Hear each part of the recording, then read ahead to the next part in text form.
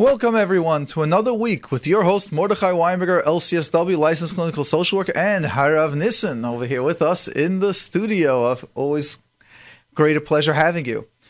I would like to start first with a Mazel Tov and tell everyone that we happen to be live now in the afternoon. Generally, we're on in the evenings, but due to a beautiful simcha in the family of my very special cousins, Svika and Judy Zucker, marrying off their daughter Esti to Eli Lichtenstein last night was a magnificent, beautiful simcha, and that's why we are doing it today, and we're thanking everyone at the J-Root studio for working around with us to have us here, and especially for Rav Nissen to be joining us. What a pleasure. So I want to say first of all Mazal Tov, and I want to say Mazal Tov to Rabbi Shama and Odaya Shama, to the marriage of the son Yaakov and Esther Shama. Bezrat Hashem, tonight this will be the Chasana, and I won't be there, so this is like a good opportunity. You know, we're running in between the schedule. Baruch Hashem, Chazdei Hashem. Baruch Hashem, what a beautiful time. And just a quick mention to all the cousins that came in from Eretz Yisrael, that it was beautiful. So to Ruchi Yundif, to Tzviki and Yafi Rosenthal, to their children, to Esti and Dovi that came in, and little David, to Yechiel Zucker, to Sari Halper, and to their daughters Esti, and to their little David. Welcome to the US of A. Enjoy Chaparain, and we love having you guys here. The family is different, the era is different, and I'm different having you guys over. So welcome, and Meretz Hashem, we continue sharing simchas by us and all of Klal Yisrael.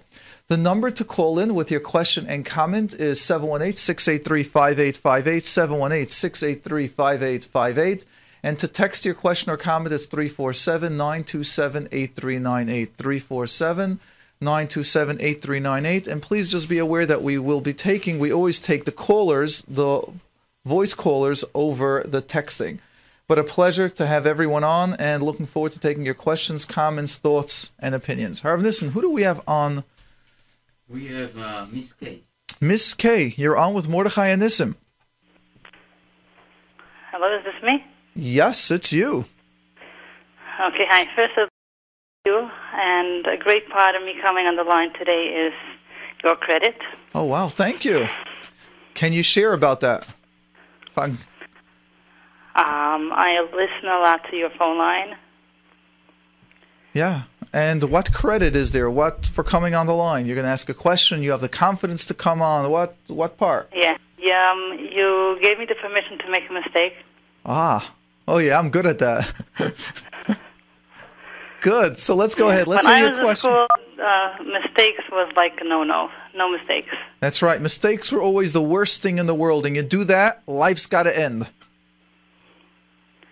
Yeah, but now there's much better. My daughter has a teacher that's teaching this, that you can make a mistake. Yes, I see that a lot. Schools, teachers, Rebbeim, they're all starting to enforce the concept, the theory. You're allowed to make mistakes. Mistakes are part of the growth. And it even goes more than that. When we start looking at the Svarim, we start seeing in order to reach success, you must go through mistakes, as we see even in this week's Parsha. In Vayigash, now with Yehuda coming over, stepping up to the plate, it's all about that the Svarim, the Medrash brings down, about how we've made mistakes. And because Yehuda was able to say Tzadkam and many by Tamar, and now he's able to say again, we made a mistake, but we need to still move on. That is the koyach that we see that the Svarim bring down. Mistakes are a very Jewish concept, and tshuva is even a greater concept. The Rambam brings down, there's a lot of you say this about the koyach of tshuva, but we got to realize tshuva means making mistakes and then clarifying. Of course, not b'kavana, we're not going down that line. Great, so let's go ahead. What is your question or comment? I have a comment on what you said on the phone line on number 329. Oh, that's wasn't that today? That was yesterday, 2 days ago. Yesterday. Yes. Well, About let's being share in a with bad everyone mood. what the comment was. What was I was sharing a little personal. Yeah, I'm focusing on the part that you said you were being in a bad mood. Yes. Okay, so I recently heard this concept, and I heard it from 3 different sources. So it's interesting. At the same time, I heard it from 3 different places. Yeah. So the concept is that on a physical level, we all need food, sleep, and cleansing. Yes. And on the same note, we don't know, most people don't know that, is that on an emotional level, we also need food. Beautiful. And the food for emotions is using our talents, compliments, satisfaction, love, creativity. Beautiful. And the cleansing, is the writing, singing, giving out the emotions, feeling emotions. And now to my point is, what is the sleep for the emotions? Sleep is very, very important for the emotions. Of course. It's the recharge. David HaMelech says it. Be'erev yolem bechi. We say it in every day. At night, I go to sleep crying. Be'erev, at night, yolem bechi, go to sleep crying. And in the morning, I wake up happy.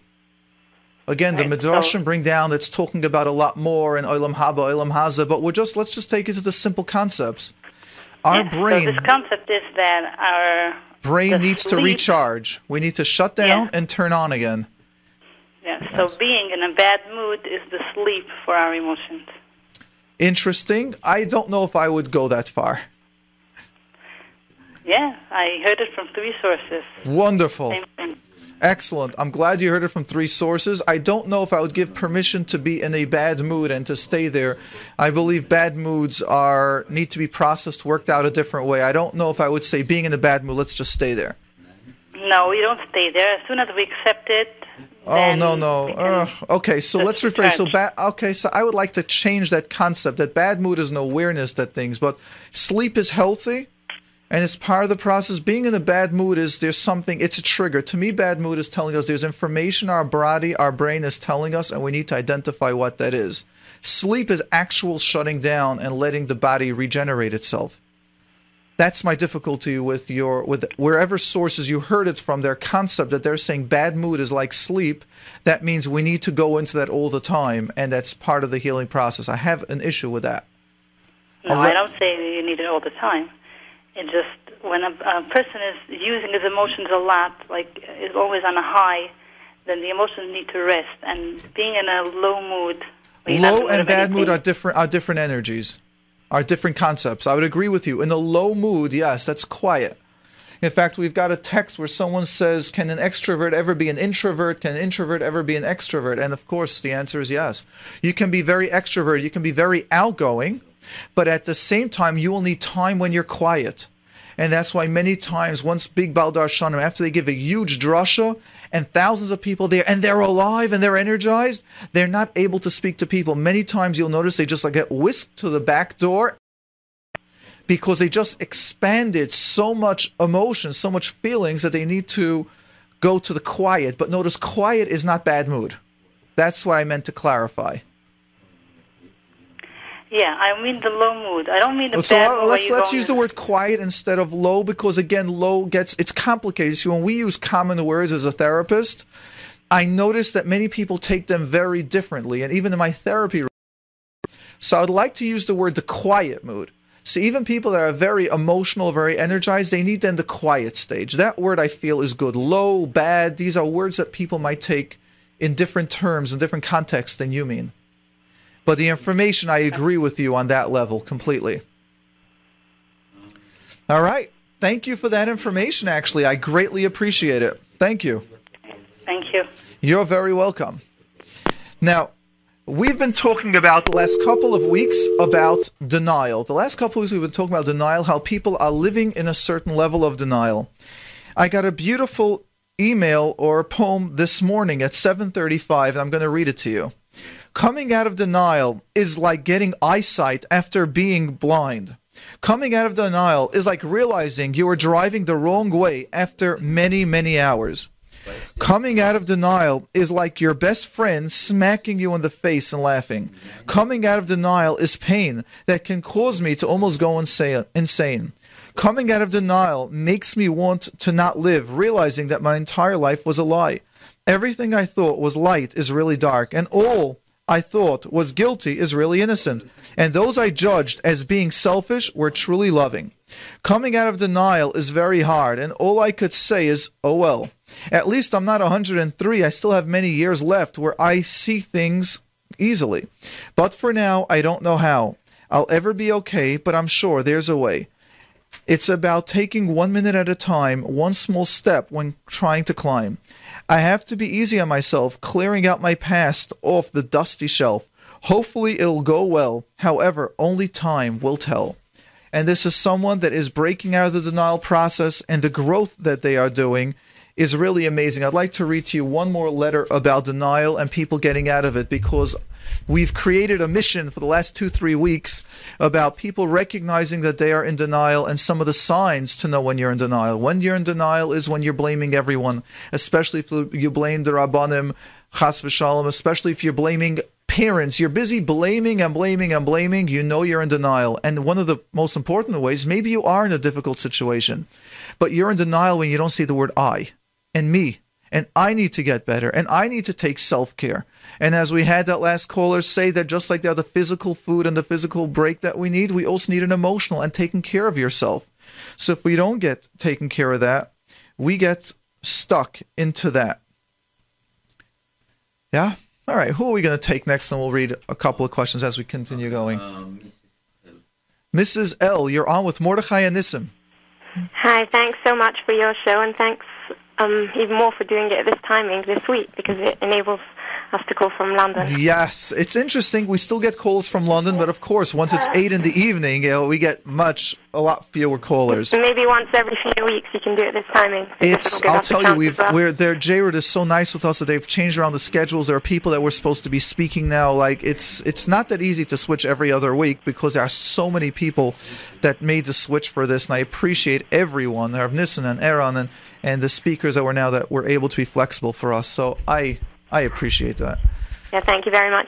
A couple of weeks ago, I had a mouse in my kitchen, and I don't know if the word trauma is too strong to use here, but it was pretty traumatic for me. And even though a few weeks have passed since then, whenever I see something moving, or I think I see something moving, I quite literally jump out of my skin, and I feel like it's really affecting my day-to-day life because, for instance, I won't go into the kitchen myself, even one of my children. I just need someone to make a noise there, or first thing in the morning, I like my husband to go in first just to check that everything's fine. How do I get over this trauma and just move on? So your question is that you had a traumatic experience. You saw a mouse in your house, and I could just imagine what was going on over there when you actually saw that mouse. And you want to know, like, what simple tools can you get over it, because it's affecting you that you won't go there in the morning alone unless your husband checks it out first. And then even with you'd only go in if you've got your kids there. Let me ask you a question. Is this the first thing you ever got really afraid of, or do you find yourself afraid in general of things? If there's anything, creatures, creepy crawlies, anything like that. Yes, but what about in general, like in Eretz Yisrael, the tragedy in Har Nof? What about fears about things like that? No, not necessarily. Not necessarily. It's not very pleasant to hear about it, and it's very sad. But it didn't tragic, cause you trauma or get fear. Scared. It didn't cause you trauma or fear. And what about if you hear that there's any other accidents or something happening in England? No, I'm fine with it. You're fine with that too. Okay, so the main issue is creepy creatures. How long are you afraid of creepy creatures? Probably since I was born, because I inherited it from one of my parents. Beautiful. You've already gone ahead in this way. You didn't even have to go, and people always go, you're always blaming the parents. So first, let's recognize what you're saying and why your question. Again, we'll take this for the awareness level. Let's recognize that when we have a certain program in our system and we don't deal with it earlier on, it only escalates. It gets stronger and stronger, both for the toiv, for the good, and for the ra, for the bad. It's going to affect us. Now, if we've got fears, so take an example, a different program, just being later on time. Some people are always late and always on time. It gets worse and worse with the age. And those that are on time will even get earlier and earlier with time. So let's go now to you about your fear about creepy crawlers. Since you've got a fear for all the years, and if it doesn't get taken care of, it will get worse and worse. And all you need is an activating event. So then, and since... They're probably referring to my phone line. Listen, we're getting messages. It must be by me. And so that's why I'm giving that. Right. So those that would like to know to listen to it live, there is a, what's the number to dial in? So we have 718-506-9099, 718-506-9099, or 712-432-4217, 712-432-4217. Okay. All right. So let us go back now to your question. So since we know about emotions, how it works is it gets, if we don't deal with it or put it at ease, it's going to get stronger and stronger, and it will affect us more and more. And especially if we've got parents that might have taught us this behavior of this fear. Does that make sense? Yeah. Okay. Now that we got there, let's see if we can do a 2-minute little help on your situation. Close your eyes, and when you think about that mouse, what are you thinking of? What's the emotion saying, not the logic? Disgusting. Disgusting. And are there other things that are disgusting? Anything with a few legs. That's not supposed to be my kitchen. Okay. So what else? What can you do now? An emotional feeling that will just put you completely at ease. It could be that you could make a little mouse into a Tom and Jerry, this cute little thing with a smile. Okay, possibly to make it into an inanimate object. Yeah. Could you change the object? Close your eyes a second. See the mouse is such a cutie little thing over there. And it loves cleaning everything. And all those little creepy crawlers, change them to a smile, saying, hello. How are you? Hi, good morning, Mrs. L. We took care of everyone. Everything is clean. Everything is organized. Okay. If you now picture the mouse, you picture the other creepy crawlers, how do you feel now to this cute little crawlers in your house? Possibly a little bit better. Okay, what can we do? What can we do to make it even more creative that you'll just find it enjoyable? Because I don't think a mouse can be enjoyable. The more creativity you can put into it, notice the words I don't think, and we're trying to go into the I feel. The more creativity you can put into it, I wonder what will happen. How creative can you make a mouse? A friend? Okay, great. Make it a friend. I mean, there was a guy called Walt Disney, and he turned a mouse into $1 billion item called Mickey Mouse. And there's, I should say, probably even more than that. So let's realize it's about the creativity that we have. How do you think Walt Disney felt about a mouse? Do you think he was afraid of it and saw it like this? He thought they were cute. Exactly. And therefore he turned it into a cute item, which became Mickey Mouse and Minnie Mouse, the first animated, figures. So can you create that image of a mouse or any of those other creepy crawlers into some cute, adorable, $1 billion image? And try. Good. So try that now. We'll put you on hold and just make it as creative. It's singing, it's dancing, it's flying, it's doing everything you want. It goes to Besmedrish. I mean, whatever. Just make it creative. And we'll put you on hold. We'll get back to you, and we'll just tell me how you feel. The more creativity you create, the more you'll feel it. And that's one of the ways we deal with emotional feelings. All right, who else do we have? We have Mrs. F. Mrs. F, you're on with Mordechai and Nissim. Hello. Hi. I want to ask you, why do you always link the Yerusha energy, like anxiety, directly to a parent? Notice the word always. To me, that's a trigger. Okay. Many so times. Who else do you link in? Excellent. So let me share with you a concept from Rabbi Victor Miller. And Rabbi Victor Miller says as follows. He says, if I know Shas, the person next to me will not know Shas. Means logic does not travel. Feelings do travel. So if I have an anger to something, people around me will start feeling angry. When I feel hurt, people around me will feel hurt. When I feel happy, people around me will be feeling happy.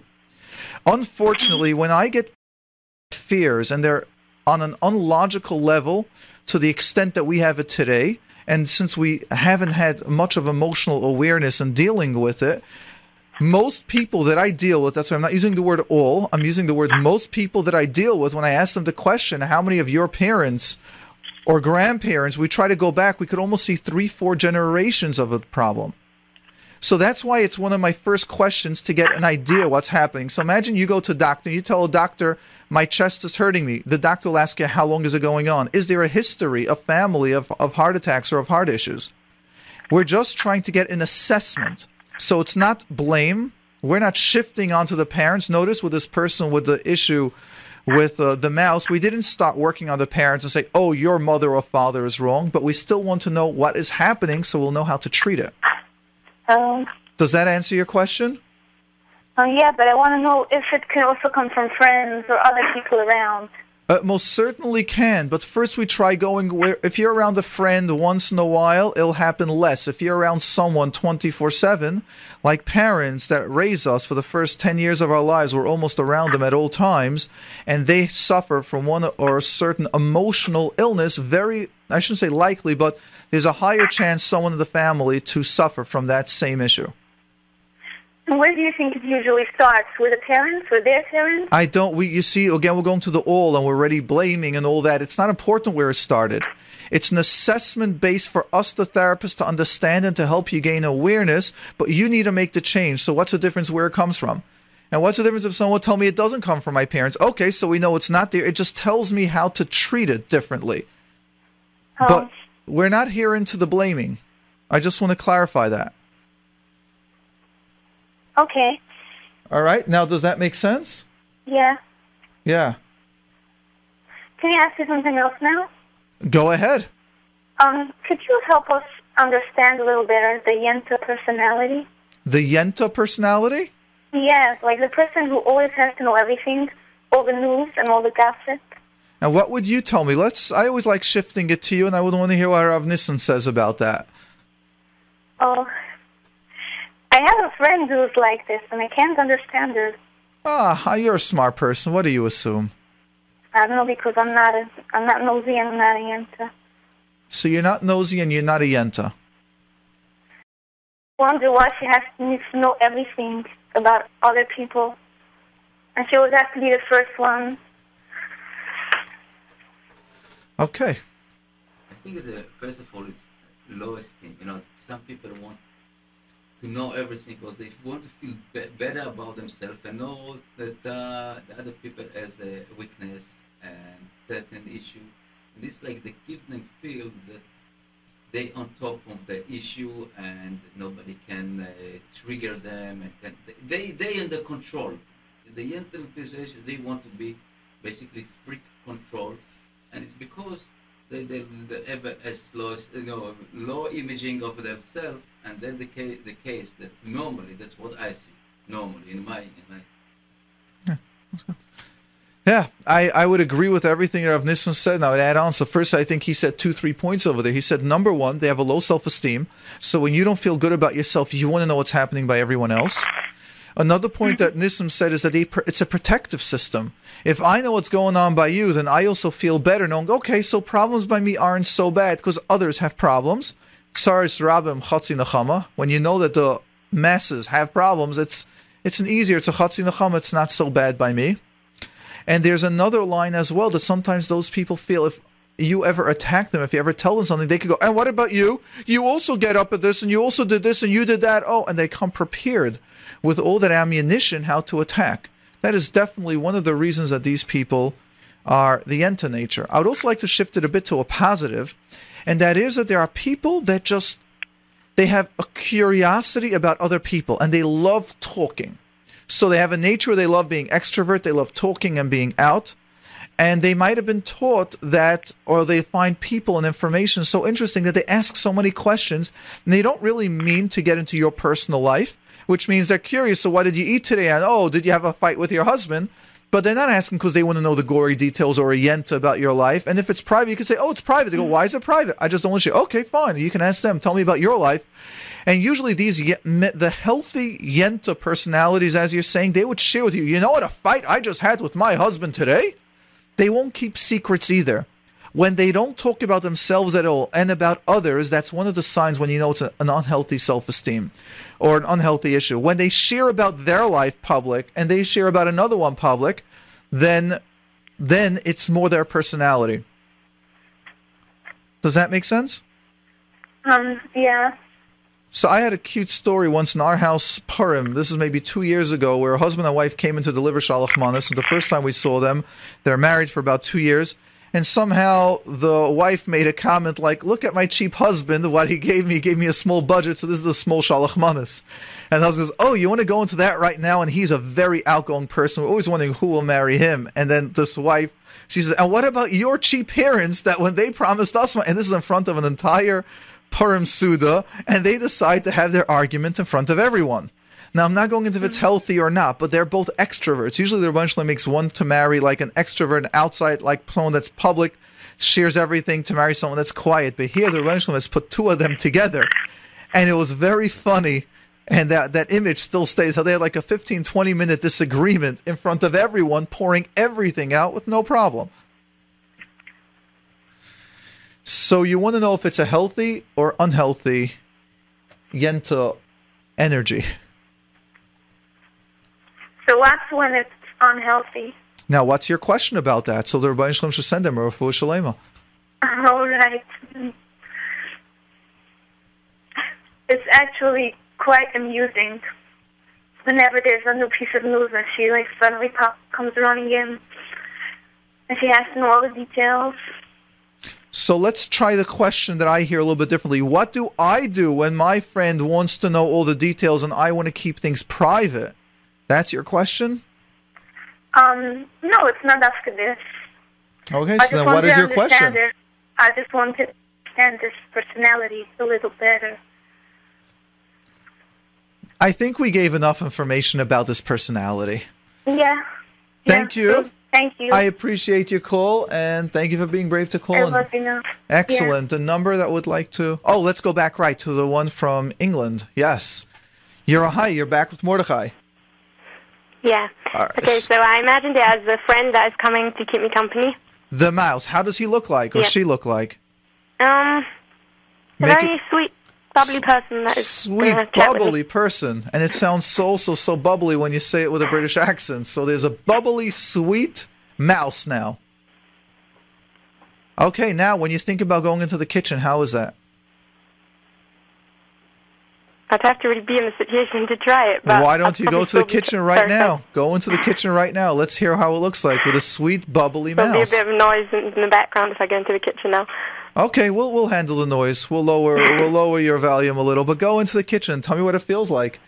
And imagine seeing that cute, bubbly mouse. Your friend now.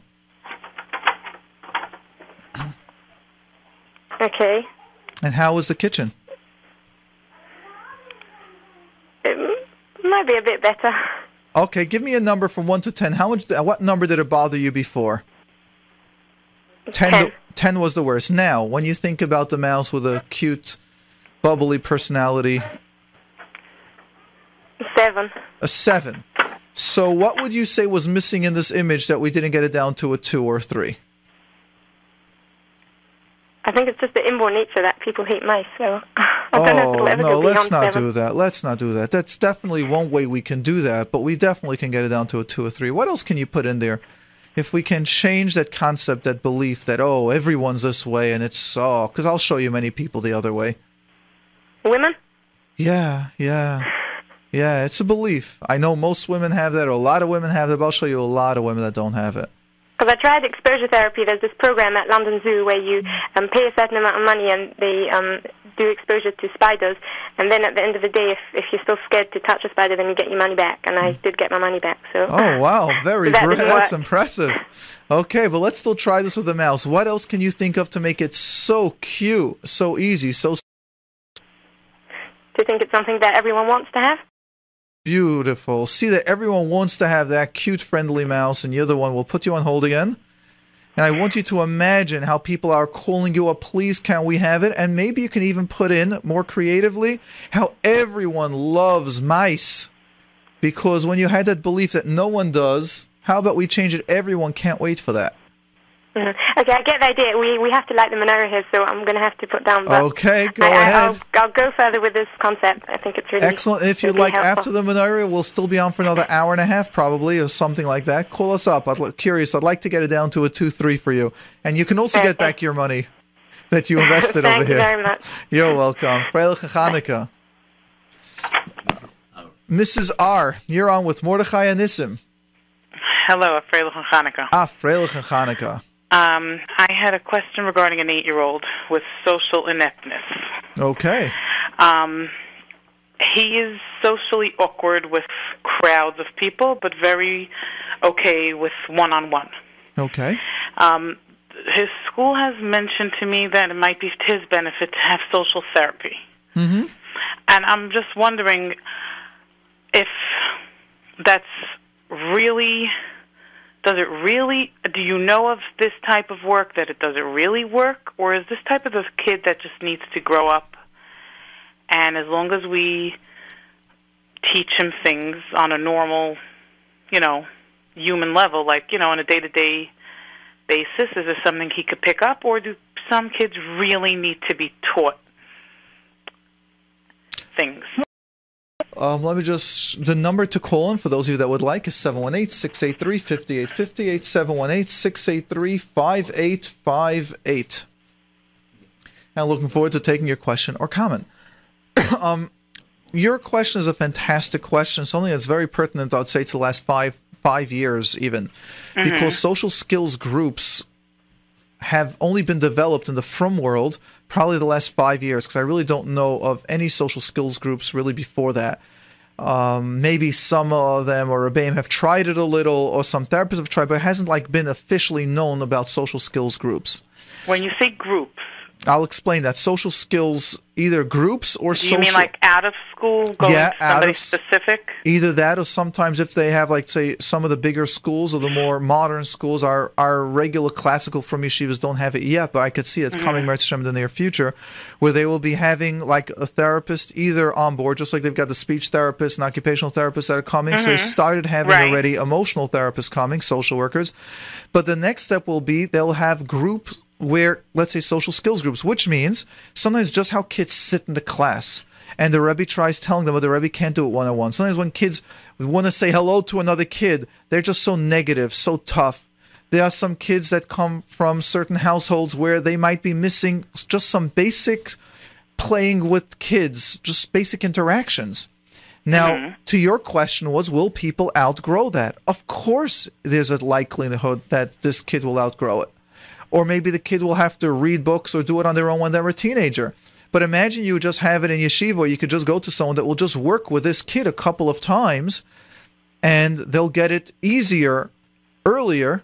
And what about the kid that won't get it earlier, and then unfortunately later has to deal with it, and then they might even be in denial, not want to deal with it, or then we won't be able to get them to deal with it, or they won't want to deal with it. Then what do you do with it? Which means there's always a risk. People sometimes ask me, should I send this person to therapy or not? And it's borderline. I go, you know something? No one knows the future. And it depends on the parent, depends on your feeling. Trust your gut instinct. I always tell the parent, trust your gut. However, unfortunately, I get kids many times where they're 10 years old or 11 years old, and because the yeshiva told them for 2-3 years, or the school told them for 2-3 years, get help. And then sometimes the cases are very serious. Many times I even have to recommend medication for severe anxiety in little kids. And I go, what? I don't want to say little kids, 9, 10, 11, 12 years old. And I'm not someone that I push medication, but sometimes it's very severe. So I would ask you, how is it affecting your son? Is he playing at recess with friends? Does he have friends? Do kids make fun of him? He does have friends. Kids do make fun of him. I only know what I'm being told because I don't know what goes on in school. I only know what I see at home. He does have, there is a certain delay. I'm not saying delay in a real way. I'm saying, I do see a difference between him and another child who's 8, let's say. But I chalk it up to immaturity, and he was always a challenging child, so I'm not sure what else there is. But the school is offering a one-on-one therapist, not a group, not a class, meaning they would just be working with him one-on-one, which I don't see any benefit from that. Okay, let's clarify. Why don't you see a benefit in that? What do you think they're going to do? Because he does great one-on-one. And they always call me and they tell me, he's so brilliant and he's doing so... He does so well. So let's clarify that information. So the information that you're saying is because he has an issue in groups, and you see if he'll go to a one-on-one therapist, they won't be seeing his issues in group. That's what I'm thinking. So let me give you some information. I work with many people that they're not in the situation when they're in my office. That's true. What we do is we have the person, if he's verbal and expressive and aware, or if not, then we have the Rebbe say, okay, when you're with your friends, you act like this and this. I want you to act that way in front of me. Now I want you to act the way you're going to act, or the way you act in front of me when you're one-on-one. I want you to act that way. Imagine there's a whole group there, and you do something called a role play. Okay. So there's the a lot. 8-year-old is able to... You can do role play with a 4-year-old and up. Okay. Yes. But if he doesn't know that he's socially inept, we how need will to he... get him. That's the therapist's role. Sometimes you might have the Rebbe there. They'll give examples, and that's where we need to educate him. We need to tell him. And that's the hardest part of all that many times a therapist feels. We don't want to break them. We don't want to tell them that you're socially inept.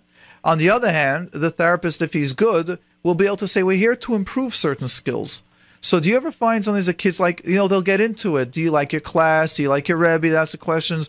Do kids ever make fun of you? Yeah, a lot or a little. Oh, a lot. If it's a little, it's normal. But sometimes if not, and he'll go, the class is so bad. Okay, then what can we do? What do you think the class happens? Or how does the class do? Give me a story. And then, oh, wow, it was just by recess that they just laugh at you for no reason. And then they start asking, is it possible that maybe you made a noise? Maybe you made a sound? And then you start getting, is it possible that when they ask you something, you did something different? Oh, yeah, I moved the desk, or I sat on the desk. I did something inept. They, can we discuss it? Let's go into how do you do it? He'll say, no, I'm embarrassed to do it in front of you. Okay, don't. And that's how you build it up. Also to be aware of that when therapists work with children, especially when they're in denial, or any therapist, we need to build a therapeutic alliance. Means we've got to first build a connection. So it might take your therapist 3 or 4 sessions just to get your son to feel comfortable to open up. And I've got several clients that are coming to me when the parents, when they come to me and I tell the parents, you're sending me this 13-year-old, this 15-year-old kid, this 17-year-old kid. Know that you're sending me from the hardest cases. And they go, why? I go, because he or she is not. If a person doesn't trust, the person doesn't open up, you got to get them to be aware of what's happening. That is the hardest client for any therapist ever to deal with. Self-awareness is the number one key, and of course, siyata d'shmaya to help a person. Okay. So, now, if I'm hesitating because of money, how do I know? I mean, I have a few hesitations. One of them is money. That definitely should be a hesitation. Because we have tried it. We started out with him last year with a therapist. She had 5 sessions with him, and then because of reasons beyond our control, it had to stop. And we saw a smidgen of improvement after 5 sessions, which I felt that if it would have continued, we might have seen more. And now we were really a little bit upset because we spent a lot of money on that, and we didn't see anything because it stopped. So now we're thinking, should we start again? And I'm wondering if I should go with somebody on my own, find somebody, or work within the school. They have such a long day. I don't know how I'd be able to get him to somebody private. All right, but then let me just share with you my concept about money, and I guess I'm a little biased because, remember, I'm a therapist. Oh, that's okay. I'm not against doing something that's for the benefit of my child, even though...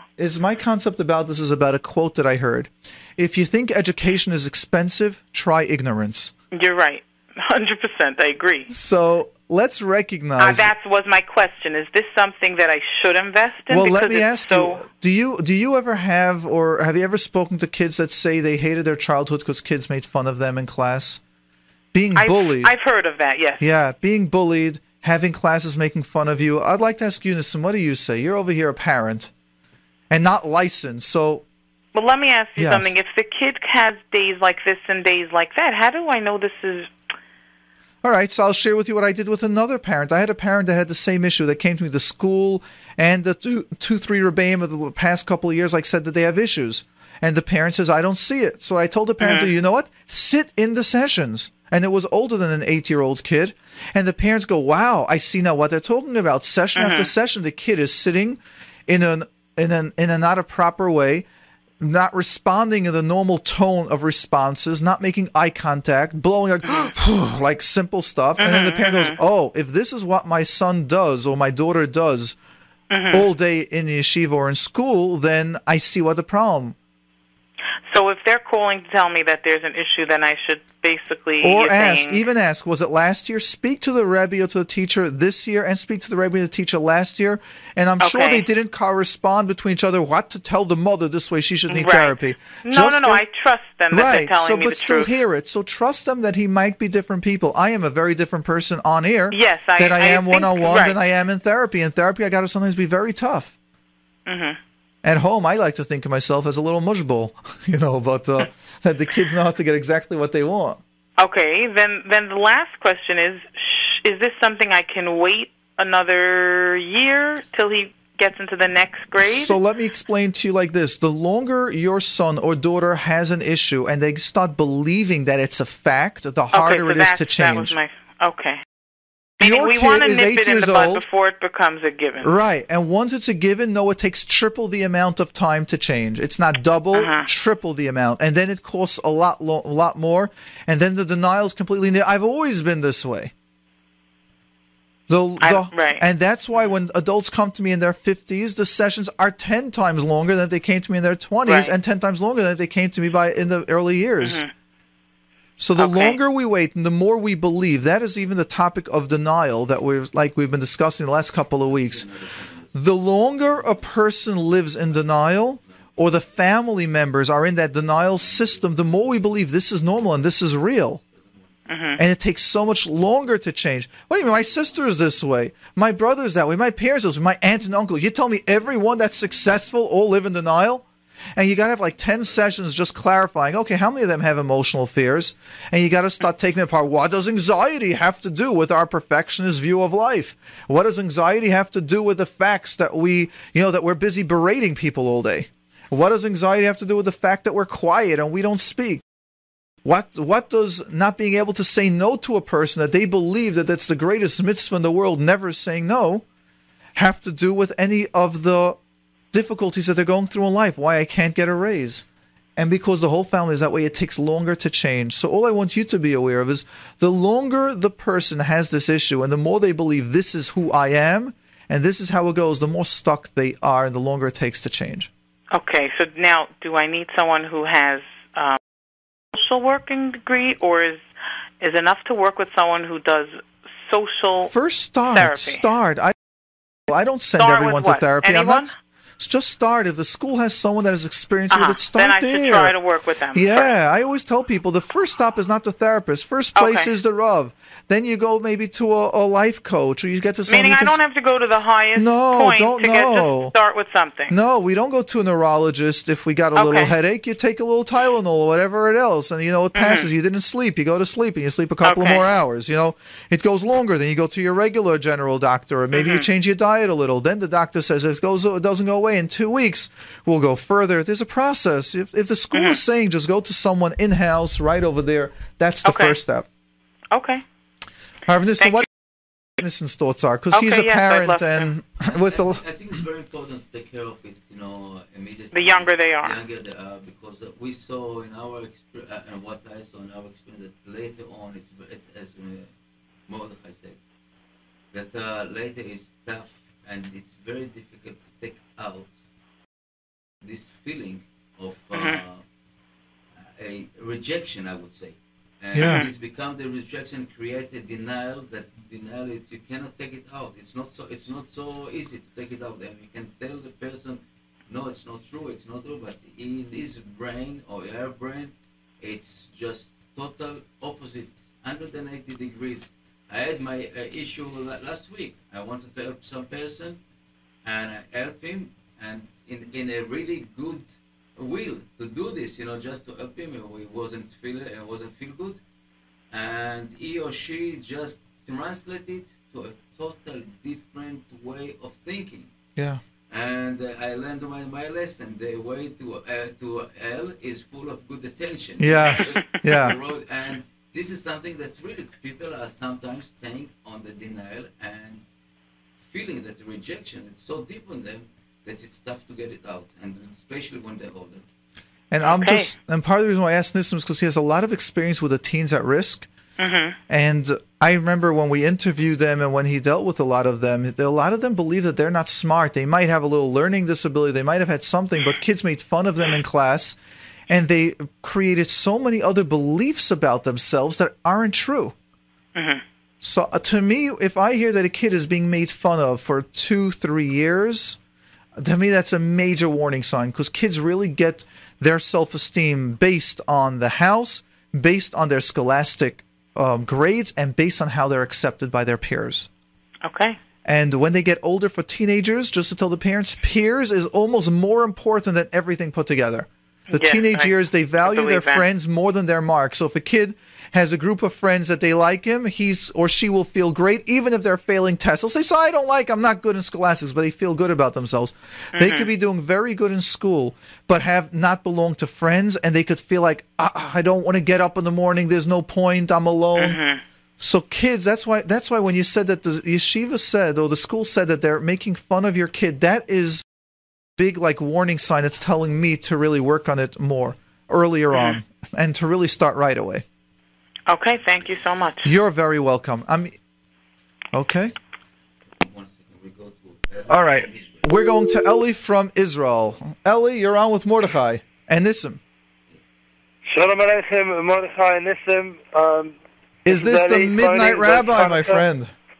Yeah, I'm sorry it's been a while since I phoned through. It's so good to hear your voice. Wait, we got to give a little introduction to who's the Midnight Rabbi for those that are just tuning in for the first time.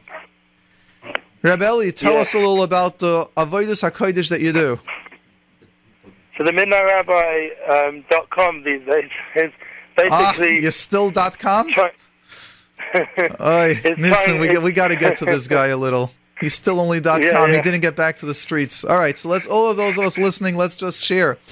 About a year and a half ago, I got introduced to this wonderful guy, the MidnightRabbi.com, or Midnight Rabbi at that time. And that means at 12 o'clock at night, he would go out in the streets of Yerushalayim and collect the boys or the girls, whoever was on the streets at night, and just get them off it and be around and make sure that they shouldn't be there. And unfortunately, due to finance, parents appreciated that he could spend 15 to 20 hours with the kids a week, but when it came to give something, there was nothing there, and due to Parnassa's needs, necessities of the family needs, he had to give up, and he was only able to do it .com. All right, Rebellia, let's go hear a little bit a update. So I put into action what we spoke about, and once again, your show's amazing, and of Nissim and all the people phoning in have big courage, and it's appreciated. That's the main reason I wanted to phone, is the chorus of appreciation to what you're doing and awareness that it's I'm finding such a hard experience that the first thing was the lack of reaction from yeshivas. So I'm not blaming any of them. I just couldn't get through or anywhere in terms of involvement with the programs, which is always the first step, just to have a support, which I had for many years for many programs, and some of those programs don't exist anymore. That really helps a lot to have their backing. Now, going alone, so I went into the programs, and there was some good reactions from them. The streets itself, I was in the streets. I didn't feel like I was able to really, this year, really get access to the guys on the streets like in the past. It could be because I don't have as many, students that I know this year as in the past. And also in the past, I was involved with music events and other things which drew a lot of students towards my events, and then through that, and I just also the pressures were getting more and more as I wasn't being successful, turning it into any financial reality. So I had to keep looking for jobs, and I even went out of the rehab I was working at because it was I couldn't maintain it because it wasn't being paid well enough. It was a difficult job, yes, and the wage was very low. So basically, I've ended up working for a grants company, grantwatch.com, and I'm just getting a wage. So, and I appreciate it, and I'm very thankful to Hashem, but it sort of pinned me down from being so available with a few other side things. I can't really get out there, and I want to be straight to you as someone who did push it so kindly that I don't know what to say. I mean, it's though Hanukkah is a big night in Israel right now. It's the 8th night of Hanukkah. Is there some way to turn things around for the Jewish people in this area? Because I feel very broken-hearted, and maybe it's my lack of talent or my lack of will. I'm not going to put responsibility onto the Jewish people, but I do feel that the reaction after the show was very weak from the general people. Like, nobody really reacted in terms of contacts or anything other than a few, carry on or well done. And why did you expect there, more? Like parents, Elia, how do I turn it around? Well, number one, first let's recognize that here is the hardest part of all. Ein hadavar tluya ela bi. I've got many therapists that go around blaming different reasons why they're not successful, and Rav Nissen says the same in contracting. Yeah. So the concept, first, number one, to realize is, what can you do? And that was some of the points that I felt that we were discussing, that like you're missing some of that backbone. If you don't see your value in being able to charge for the time that you are spending with the kids, and we said even $10 an hour that you're spending with them, but if you can't get that, then unfortunately your value in the effects that you'll be doing will also be very weak. Yeah. I mean, like one program. That was very blunt. There, you should say, "Ow, that hurts." I mean, I felt that. I'm someone who tells me that my weaknesses is someone who's my real friend. That's why I appreciate you. Okay, so let's recognize. I see a value to you of thousands of dollars an hour. That's the value that I see of what you do. But you need to create the value and the awareness to people. You go. I don't know how many people. How to market it. No, you're already going far. Marketing, you're already turning it into a business. Nah. Your heart. How much do you feel your time is worth? Understand, I would love to be up from 12 to 6 a.m., but I can't. Yeah. That's not the hours. I would probably be alive, but after several days I wouldn't. You're able to do it for months at a time. You can fill a niche that's needed. How much do you feel inside your time is really valued? If I ask you to close your eyes, in your heart of hearts, Rebellia, go in there. How much is your heart saying you're worth an hour? And I probably hear you say, I deserve the mitzvah that Hashem is huge. And when I ask you what's the monetary value, what number comes up? I mean, for a therapist or a professional would be I didn't ask that. You're not a professional. You're not that. Since you don't have those titles, quote unquote, to give you permission to charge, how do you feel your value is because you don't have the titles, those couple of little letters after your name. How much do you feel you're valued? So, what I requested. Not what you request. What do you feel you're worth? Listen, help me out. Value on it. I'll be honest. Maybe Nissen can help us.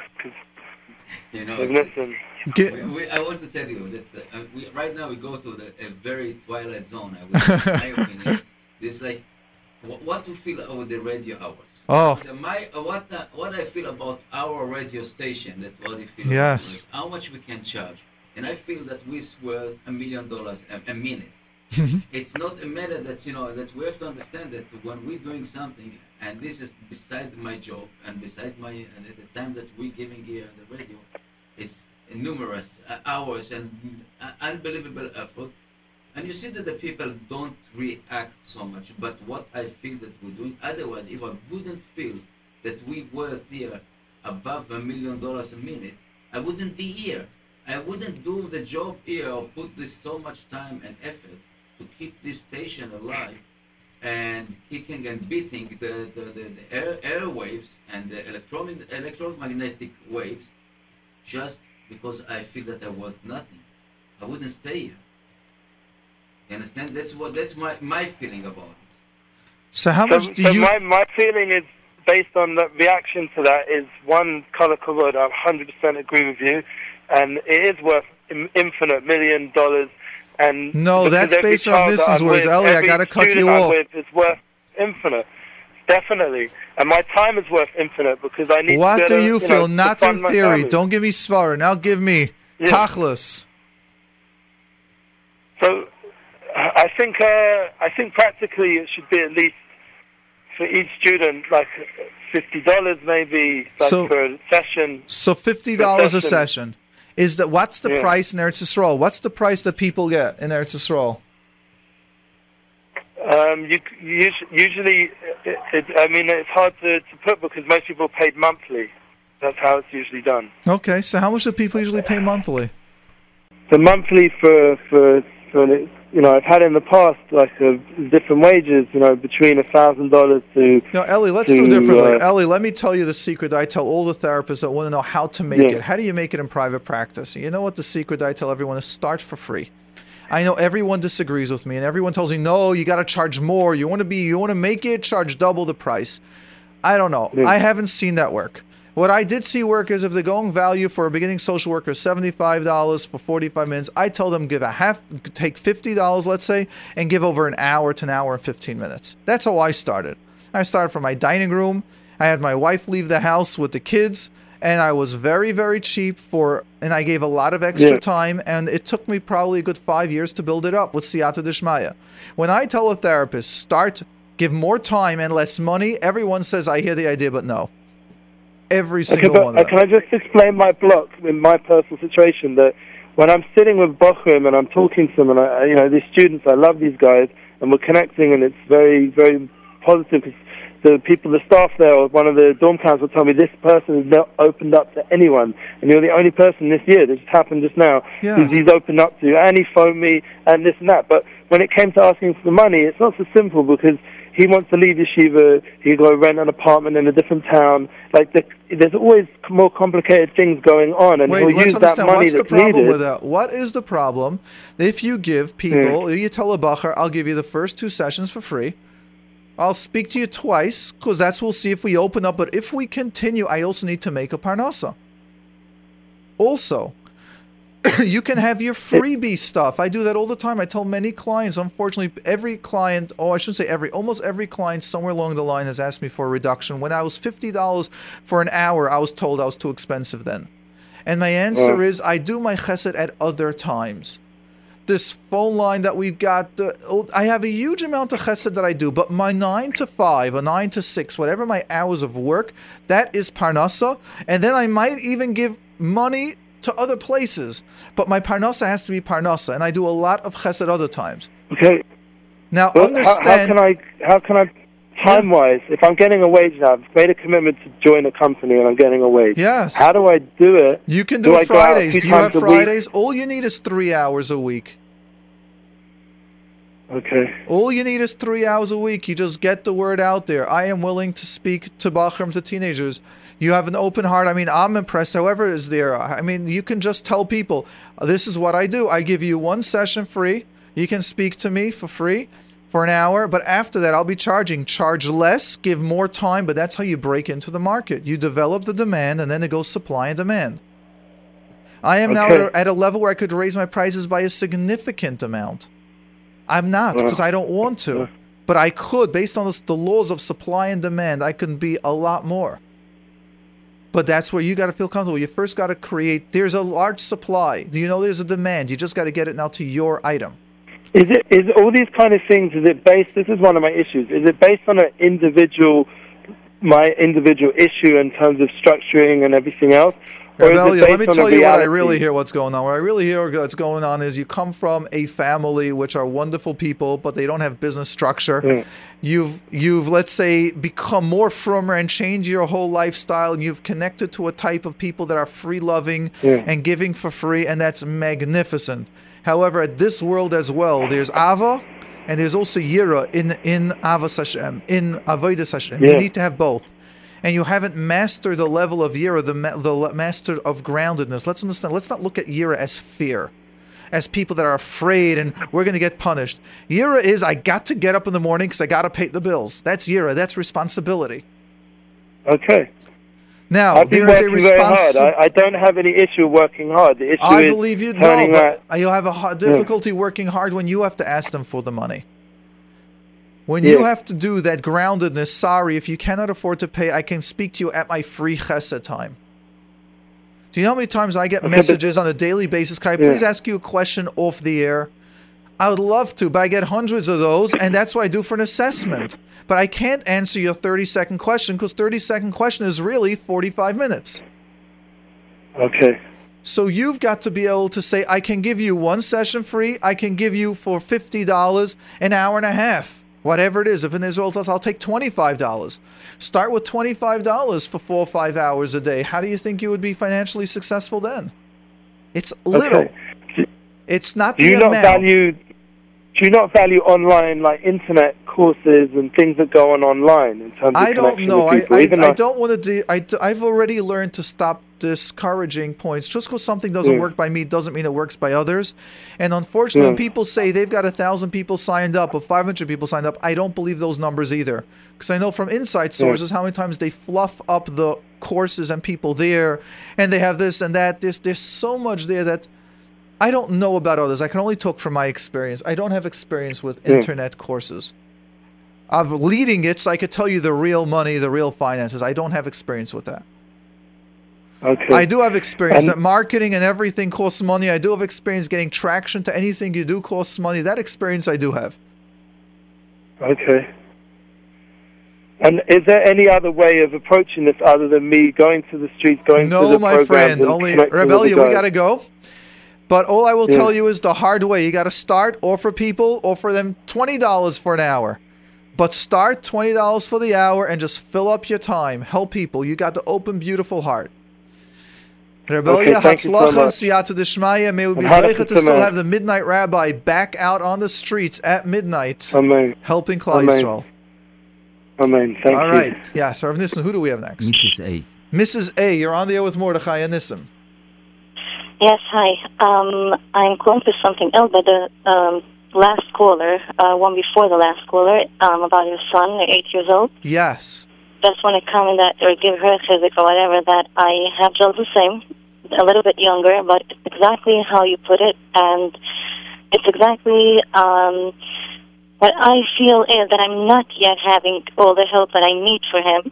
It's just that the most important thing, which I did realize, Toma, is that I shouldn't be overprotective on all his things and tell him, no, it's not, like, everything is okay, everything is fine. Once I accept that it's not fine, then automatically I feel that I prevent a lot of damage, because the earlier they get help, the less shame they get of other, like he's a boy, so he does people make fun of him, boys make fun of him, and I just can't do anything about it, but till he will be helped with social skills and whatever will take time.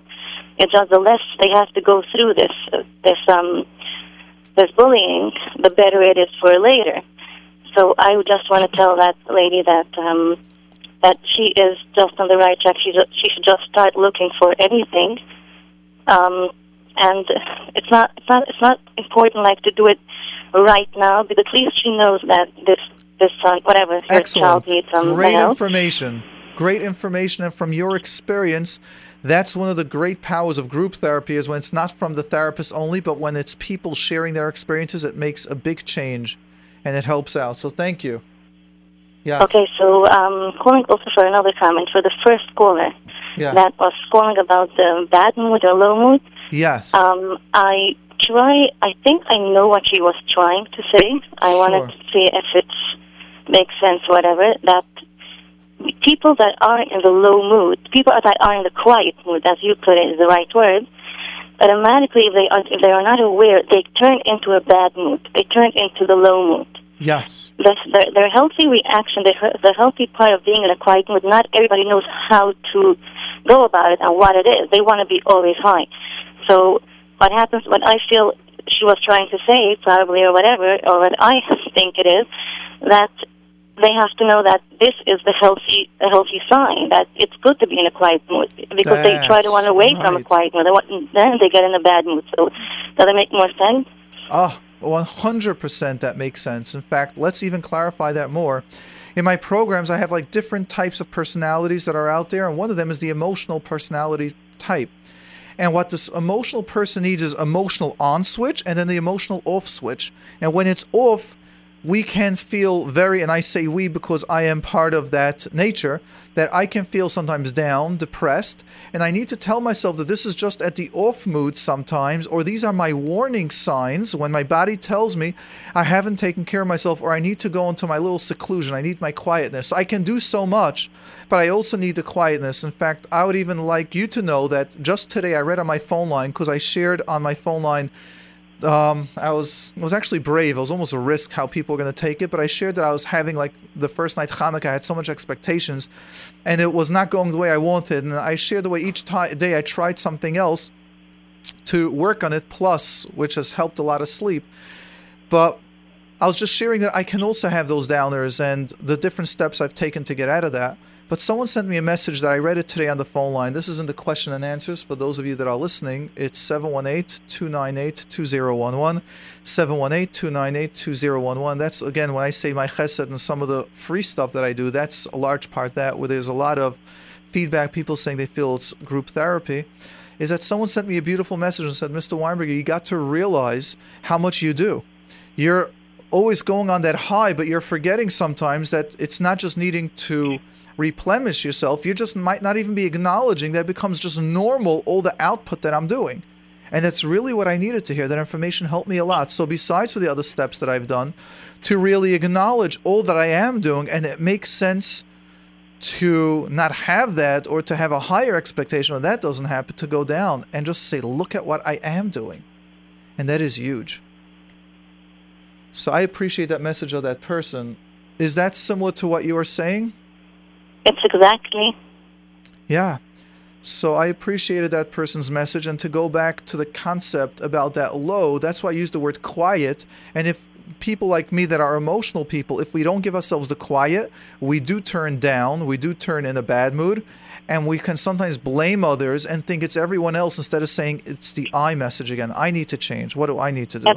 Because I think I heard that concept from the same place, probably that the first person had said it, and this is exactly what the concept is, that people sometimes you need to go into like a cave, like just be with yourself. That's right. I have that. Yes, I have that, and I need that, and that's nature. And if it's easier for a man than for a woman, and if you have that nature, but know it's important, and you're helping your family. If you can tell your husband, tell the kids tonight, have one of the kids, or ask your husband if he can be home early, give supper. I just need to either be alone, could be in your room. Sometimes you just might need to go out of the house, even away for 3-4 hours. But most of the time, alone time, if you're an emotional person, does not mean going somewhere with someone. It means being with yourself, with no one, and just having the quietness, and you find that helps you process and move. So along that line, they also say that when your husband or whatever the spouse is in a low mood, don't wait them at the door. They should come out, and don't try to take them out. Don't give them anything. It doesn't have anything to do. It's not, being guilty will only make it worse. That's right. There's a lot of balance that's needed. Exactly. However, Nissim, what do you say to this concept that let's say that we're talking about that I am that type of a nature, that I'm a very emotional person, that at times I just need quiet. And if I don't give myself the quiet or away, I could turn in a bad mood, I can turn down, I could even be nervous and tense. And someone told me, like, you're just not appreciating what you're doing. You're on such an adrenaline rush that when I get weak, like I said, over Friday night, I slept like 12 hours. Shabbos afternoon, I still slept another 2 hours. I don't need that much hours. But when it hits me, I need to rebalance myself. It's something that really you cut me on, in between doing something. Yeah, that's why I'm just sharing. There's a lot going on over here. There's a lot going on. And I said that, myself, it's okay to be up and down, and this is very, very normal to see, and to recharge the battery. Or said, you know what? I had so many things to say. Right now, I'm blank. That's also the quiet now. And right now, I'm blanked. And that's I had so many things to apply about this issue, and I don't have the answer right now. So I took a big risk on my phone line that I shared that it was the first night Hanukkah, and I found myself very down. I finished work. I'm on the bus going back to Lakewood, excited that we're going to be lighting the first night with the kids, and I get there, and my mood's like going down, down, down. I'm thinking, this is Hanukkah? And I had prepared, and then each night, one day I printed out some like Zmiris that we'll sing that I know the kids would like, and different stuff to change it. And it just, each one helped a little, but it wasn't that. And then together with everything, with sleeping, and a lot of changes that were happening. I remember myself, coming back from the army. And the army, you don't sleep much. Yes. And then you just do that all the week. And then you come home, and you expected to go and party and, doing all this crazy stuff and after duty weekend. Yeah. And you come home, basically you put your head on the bed, and you find yourself, Motzei Shabbat, get up. And at 24 hours sleeping, our soul and our body need it. Yeah. And we cannot live all the time on the adrenaline, all the time just rush. We know that we have up and down, and this is the beauty about being a human, Yeah. And be a person that not always. And this is our task, our mission in life. Yeah. And to understand that this is what we have to stay of. When we know that we are in the law, for example, when some people are angry, Yeah. and they're totally different personality. Yeah. They're totally different personality. I know that my kids come from school, and if I don't prepare them the dinner immediately, you see that my kids are different personalities. So you have to give them food and then calm down and start talking. So we have to know our weaknesses and our greatness and work with this. And a minute that we realize that we have this kind of down up, trying to work with externals, as you say, you have the list to do something. You have to think that. So make yourself valuable upon yourself. Look at the mirror. Said, 2 minutes ago I did something great. I helped somebody. I did something, and continue to work with this. Yeah. It's interesting. I find how I'm telling you that I was down, like I'm so apologetic, as if it's not normal, as if because of this, because of that. It's so funny listening to myself, going, why do I have a difficulty just saying I was down? Yes, I am a human, and I am down at times. And my wife and kids, and I could share it with them and tell them, listen, I need my little quiet time, and they respect it. And I have Baruch Hashem, wonderful Eishes Chayil that understands that. I can do all that, but there are times I need to shut down. And not just, that's what we're talking about. That instead of going blow out and doing crazy stuff, and people don't understand you, and so I'll share with you. Open the the things that we have in common. The talking. Yeah. Just talk. Say what's wrong. Say something that you express your feeling, and just don't throw a bomb and go away, because this is something that it's not working for the humankind. Someone else sent me a message, also a beautiful message, and said, Mr. Winberger, do you realize that when you're down, you expressed it, you tried doing tips? Do you know that when my father was down, he would give us the steer that everyone had to be quiet till he got back in the mood for Ner Hanukkah? Or my father would hit and scream until everyone was now the way he wanted. And I also appreciated that. Like, it was nice to get those messages to just remind me, yes, when I was down, we still sang, we lit the Ner Hanukkah. I didn't have that extra oomph that I wanted. No, I wasn't upset. No, it wasn't any of that stuff. And sometimes, I don't appreciate it, even when I'm down, how healthy it is, We're down, but how are we going to do it? We're human.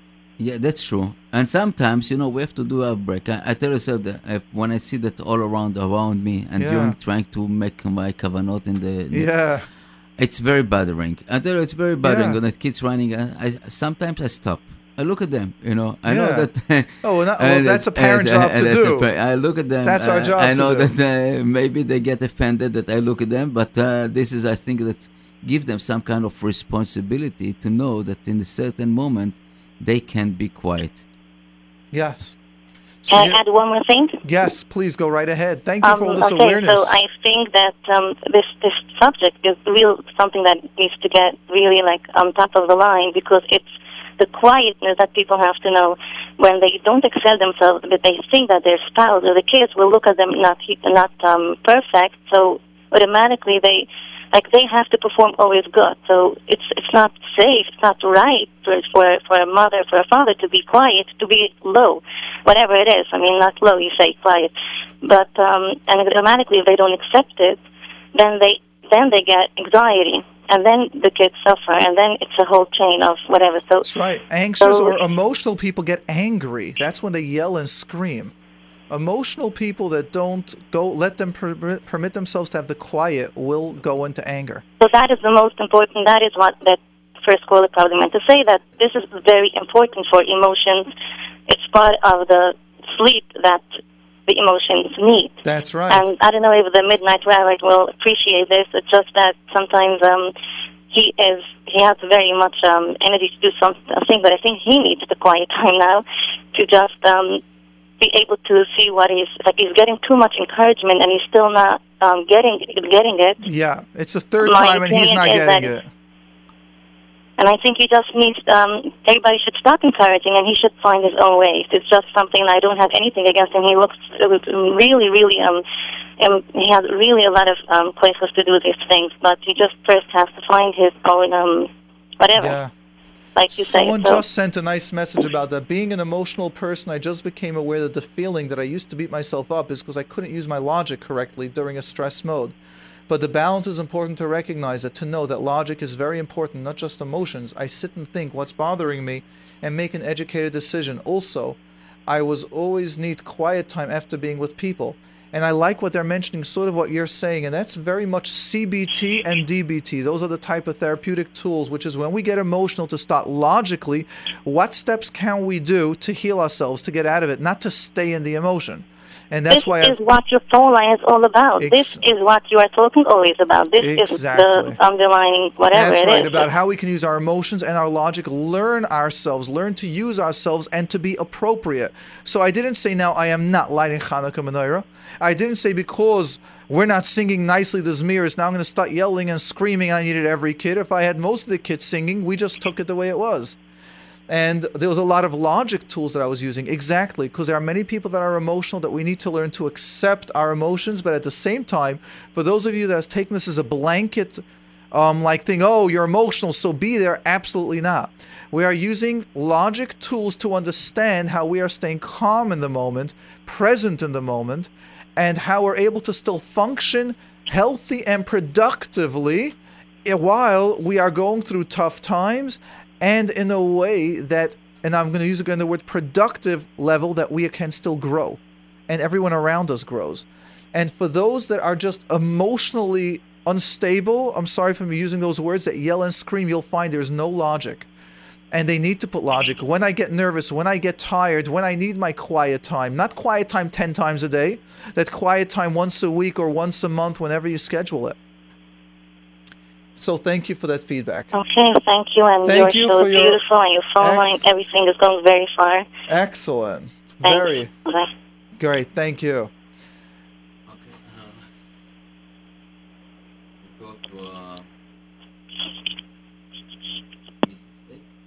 Okay, we're going to Mrs. A. The number to call in with your question or comment is 718-683-5858, 718-683-5858. Hello? Oops, we're not getting a Mrs. A over here, so...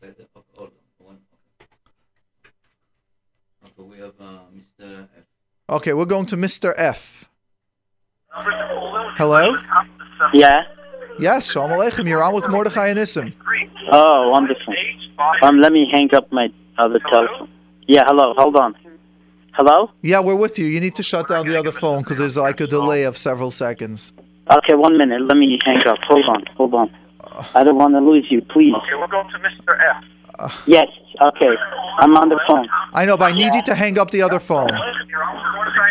Hold on, okay. I'm trying to. It's not going... Okay. I have a...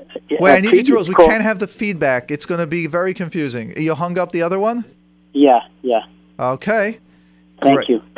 I have a previous caller called about Yentas. Called about? Yenta, the Yenta energy, yes. Yes. So I have a neighbor that about quite a few years ago, they moved in, and it was very, very busy. I have some knowledge of construction. It was very, very busy to help them fix up their house. And it really backfired on me. And clarify, how did it backfire? Does it mean that they took a lot of your time? It took, a lot of my time. And you weren't able to say at this time, yes, now it's not a good time, or I don't want to answer this question, or you need professional to do it? Nothing like that. After I was finished, they did a real number on me. They beschmutzed me all over. And many times I was trying to call them to a third party to try to work it out, and they didn't want to discuss anything. They just wanted I should make up, and that's it. I understand. They want you to make up, and that's it? Yeah, they didn't want to discuss what they had against me. Okay. After, I was busy almost a year helping them because I wanted to have a good relationship with the neighbor. Yeah. And so this neighbor is I found out later, is a yenta. And it's really hurting me. And I was told already a few times maybe I should move away from him, from this couple. And it really hurt me. All the things they said about me and everything, things that are not true and everything. Okay, what is your question? How should she deal with it? I'm still not hearing a question, a detailed question. I don't know how to deal with it. I really don't want to just forgive him. I just want to discuss it because I can't. I tried. Now, let's take a step back. Notice what is happening over here. They've hurt you, and you can't move on. Right. You have a choice to either accept their mechila, where they say, I'm sorry, and we're friends, without talking. They don't do that. They just don't want to do that. I said without talking. The option they're giving you is just to be meichel and move on without talking, but you need to talk.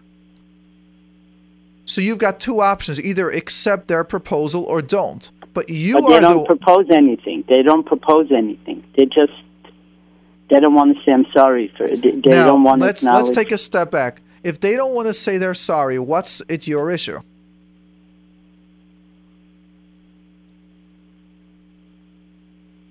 Notice how I'm shifting it to you now. Forget about them. What's it your problem if someone says bad things about you? Or about your construction skills? There was no... I don't want to hear... I just want to take it to you. What is your issue that they have an issue with you? Okay, the thing is, I can't... It's very hard for me just to move on because... my issue is I was too hurt. So let's recognize it. Now let's change your question. I got very hurt by something and I can't move on. What do I do? Notice how the word is now I. Right, okay. Good. But that's a big shift. Okay. Now it doesn't matter what was done to me. Now let's just create the awareness even more. Do you notice that there are other places that when you're hurt, you can't forgive and forget? In your theory, you would like to, but in reality, you don't. Right. I tried. And it didn't work. But it doesn't work. Right. And when it comes, unfortunately, Yom Kippur, in your svara, in your mind, you say, Rabbi Shalom, I'm Moichel everyone, but in your heart, there is so much pain. Right. Exactly. Yes. Now, that, unfortunately, doesn't come as an easy answer that I could just tell you, do this, we wave a magic wand, and you forgive.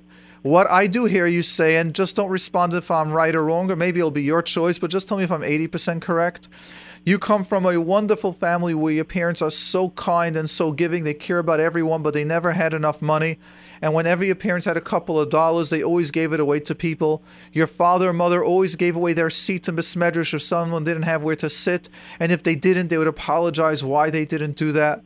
They're always... My father, Oliver Shalom, I have my father's yahrzeit is coming up on Shabbos, the 43rd. Yes, and let me just finish this to see, because this way, and he's always the guy that gave everyone the good word, and he always was mechazik everyone, no matter how hard it was. Correct? Right. Wow. And how accurate am I so far without even ever meeting your parents? Amazing. And now let's take it a step further. And in yeshiva, you're always the boy that the yeshiva, the Rebbeim always said, you have so much potential, but you never actualized almost any of that. You always felt you never got the right chavrusas. Those always the wealthy ones, those with bigger yichus, or those that had a bigger mouth. But somehow you're never viewed. Maybe. Compared to you. And you're also the guy that you always wanted, if there was a question, you felt you knew the right answer, but you very rarely did you have the confidence to raise your hand and say what was really going on, what you wanted to answer. And then when someone else said it, or they were wrong, and the Rebbe says, no, wrong, and the other one's right, and you knew deep down, you knew the answer. No, not always. That wasn't always the case. No, you would be able to answer. I was a big masmid. I know that you were a masmid. My question is if you were able to answer the question if the Rebbe asked it in class. So you would think the answer, but not answer it. Depends on the time of Most of the time. Would you say you answered the question, or you held it in yourself? I didn't hold in, no. No? Okay, no. So I'm off at that one. So, my friend, all what I will say is, and here, unfortunately, I will be a little bit promoting like therapy, like or like life coaches, here's where you need a friend to speak to and to start working it out, the details. When we can't forgive others, it's something that we're really not forgiving ourselves. There are certain patterns that happen over and over where you're afraid to let go within yourself. And that's really a lot of inner work. It's more than 5-10 sessions usually when you work on it in therapy, about identifying why can't you let go? What's your part in the deal that's holding you back?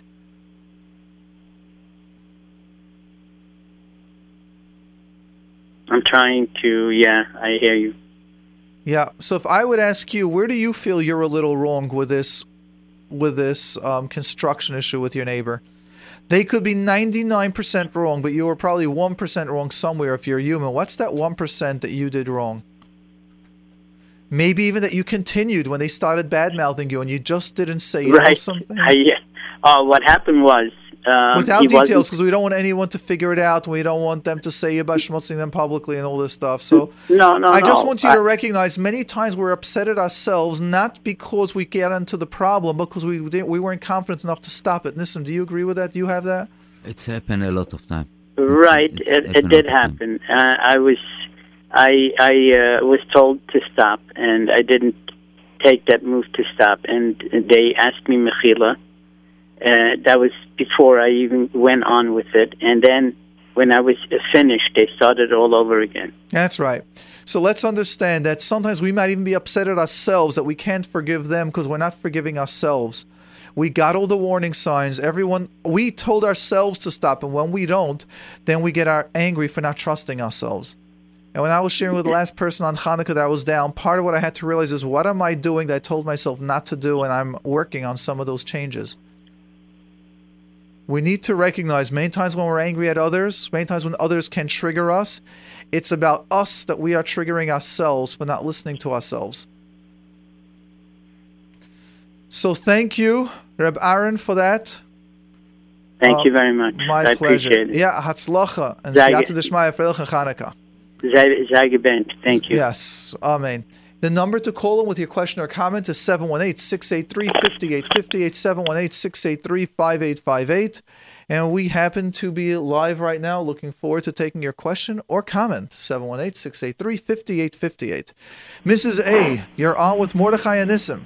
Hi, I'm sorry that we couldn't get connected before. Do you hear me now? I hear you now loud and clear, Baruch Okay, thank you so much. First of all, your program is amazing. I feel so different since I got to know your programs. It's really amazing. The awareness is something that I'm so grateful for to have. It's a real gift for me. Thank you. So all the awareness and everything that I'm learning is really, really very productive for myself. I so appreciate that. First of all, the fact that we're called by the last name, Mrs. Whatever, is a reason that I hesitated to call till now, and I feel comfortable to call in. So it's a very good idea, and I feel more safe, and I feel better with this idea. Which idea? Can you share the idea that you felt safe to call about making mistakes? No, the idea of calling in with my last initial, Mrs. A. Yes. Excellent. You mean for tznius-wise, that you feel that's not an issue? I agree. Whoever gave me that idea, I thank them for that. It was a great idea. I also feel a lot better with that. Okay. I actually called in about something else, but I do want to mention on the feeling low. I am a very emotional person, and I'm aware of that. And I was happy to hear that, we're all like this, especially, even the professionals can sometimes have their lows, which is really amazing. And thanks for being so honest. Yeah, believe it or not, I was thinking about that. I imagine it took a lot of courage. Yeah, I did get some comments from people. I didn't really focus on it, but now that you mention it, one person was telling me, you see, you're giving advice to everyone, you're not taking your own advice. Right. I think that this is something that we have to know that nobody is perfect. That's right, and I chose not even to respond to any of those messages because I feel it's a even human the people thing. that can give so much to the world have things that they're struggling with. Cool, and being I human. think only as a group, Klal Yisrael as a group, as a whole, can bring Mashiach. Nobody alone can do anything. So it's really amazing. Thank you. I just have one question on that. Having my lows, I do feel that I try to run away from myself. Being in the low mode does put me in a very uncomfortable sad place. So why should I want to go there? I mean, what should make me be there for yourself? Okay, fine, I have the kids away, I have myself, I have my own private time, but so why should I want to be there, and what do I do with myself there? It's just a sad place. It's a place that I want to run away. Let's clarify that. Let's clarify side number one. In every emotion, there's a positive and a negative. The positive of emotional people are the love, the caring. We care for everyone. We love everyone. We're happy for everyone's simcha as if it's our own simcha. The downside is we will feel down. We will feel others' pain. We can be tense. If you don't see a purpose in just repetition, you won't want to continue doing it. And that's the downside of being an emotional person. Part of the downside is that we also need to recharge our batteries. Now, when we're afraid to shut off, like we're afraid to go to sleep, like there are those people that are afraid to go to sleep, they need to do things. Today's generation is very easy. They got the earphones on the entire time. People are looking at their cell phone till their eyes shut. It's because we are afraid to let go. Now, if you will know when your emotional quiet time is needed and you'll give it to yourself, you won't find it so dark. You will see that it's not that dark. As well as if your logic cognitively, as the person said, the message that we got, if you're aware that when you're going to those dark places to say, it's not real, my feelings aren't real now, this is just what my body goes through, so don't act on it. Don't tell people. When you'll have your 10-hour sleep, when you'll have your quiet time for 5-6 hours, you'll come out refreshed and re-energized. That's what we want to recognize. That's what we want to identify. So it's not a fear. It's only a fear for those people that don't want to go to sleep. I'm afraid to go to sleep. I'm afraid to close my eyes. Close your eyes and be willing to go to sleep, and you'll see how you wake up energized. Try knowing now that it's a healthy state for you, that you just need sometimes a couple of hours. It means no cell phones. Take the phone off the hook. No way to contact you. It could do when the kids are out in school, but absolutely zero connection to the outside world. And do self-care. If you need to read, you want quiet, but chances are you'll only want to be with yourself. I do struggle with that, and it's a concept that I have to learn, and I don't know if I want to go into that. I want to ask you something else. Or not really ask you, but just share something that I really gained from the phone line, from the questions Thank you. that were being asked. I mean, this is something that I have to work on, I know. I still am trying to figure out what does being with myself mean. I think that's something that I have to work on. Very what true. What is really being with myself? What does it mean, being with myself? But I want to say something else, that somebody called in, a mother that was saying that she really feels somehow meshed feelings with her children and feeling very overwhelmed. I feel that for me, I have an 18-year-old, and her challenges are very triggering for my emotions for whatever reason. Maybe because I don't know, whatever, it really doesn't matter, but I really, really feel very triggered by her behavior, and it really keeps me back from doing what I need to. I try to disconnect, and I try to not be there, and I try to feel that maybe it's her own problem, maybe it's her own responsibility, and I'm still juggling with knowing what is my responsibility as a mother and what is her responsibility as a big girl. She's 18. She needs to start a life. Hold on, soon. let's stop a second. Let's stop. You're going now to her instead of you. Okay, so I'm trying to find a balance. Don't go into the balance. Stop with the balance. Let's go to yourself. By you not accepting your emotional nature, others will trigger you. It's I that need to work on, the me. What do you need to learn? So now let me take it back to you, since we've had that class. Why do we always go to parents? Which one of your parents are just like you, that they have a tough day if they hear one of their married children has older kids have a tough time and they take it personal? Both of my parents are emotional, very emotional. I'm asking enmeshed. Not that they're emotional, that their emotions are depending on your day or other siblings' days. Oy, someone isn't doing well, I can't have a good day. Which one or both of your parents? Does it have to do with me or a different child? It could be any of the children. No, it doesn't have to be only about you, but that they are enmeshed. Well, I could see it. Okay, so notice that... I understand them. No, I don't want you to understand them. We're not here to change them. We're here for you to realize that problem that is in the family is not healthy for you if you're emotional. Okay. Means every person needs to learn how to use their emotions. And what I'd like you to realize is that you were taught in a family system how to do that. But that part is not healthy for you. Okay. If your daughter, 18-year-old daughter, has got issues, you're supposed to be still having an amazing, fantastic day. You're meant to be able to be around her, because around life we are around people that are not healthy many times or might have different natures than us, so that can trigger us. And we need to stay healthy, balanced, and happy and excited.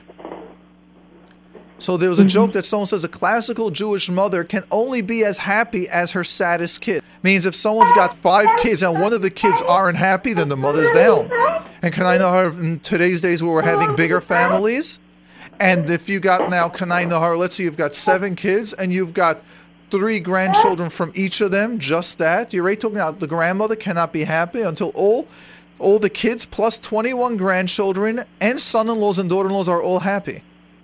I feel that it's not so much that she has issues, it's the fact that, and she doesn't, and she's okay. It's just the fact of the way I'm looking at it, I'm like over-exaggerating it, because something I see that is bothering me. That is exactly what we're talking about. Now, who's the one that needs guidance, that needs help? Your daughter? I need help, because I'm the one that's called in, and I'm responsible for myself only, That's and right. I try to help myself. What tools have you been doing throughout the years to balance yourself? First of all, this is an awareness that I just realized. Beautiful. That this is what's going on. And that's what we're talking about, breaking overtaken. denial. That is my mission of the last 4 weeks that we've been going on over here, to create an awareness. To start, until we're not aware, we cannot change. Yes, so I'm grateful for that. Thank I'm happy for the awareness that I feel overtaken with my child's certain personalities, and it's something that it does put up a flame. I don't know why. It just it I makes know me feel why. in a very Let's uncomfortable acknowledge. Don't just allow yourself to feel it. Allow yourself to feel the emotions, hurt, angry, sad. Just allow yourself to feel the feelings. The more you acknowledge that you get triggered by that daughter or by that brother or by that sister or by whatever it should be, the more ownership you'll be able to take in and the more choices you'll have. If we deny it right away, what I'm feeling, you can sometimes feel 4 or 5 emotions. I feel blocked.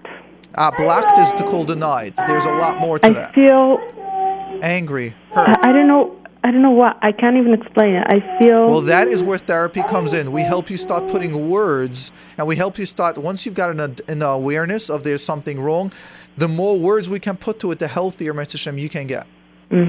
So that is what therapy does. We start creating emotions. Naming the name is the next step that you do. Before you're into how to help, we're not yet at the therapy process of healing. We're first at the acknowledging level. Your daughter might trigger you about 8 or 10 different ways, and you're just realizing it now. You might just stop at 3 instead of recognizing. If you don't identify the other 6 ways, you won't be able to heal. So the first step is recognizing an awareness. As you got, next step is now recognizing all the triggers that you are having by your daughter, and then the following step is to give an emotion to that. It feels very threatening. Oh, of course it does, and that's usually where you have a therapist that's highly trained, skilled, that's gentle, and makes a safe environment, and it's someone that you can trust, and someone that can allow you to go to certain emotions that will come up. Oh, I used to feel this in my past. I used to feel this in school.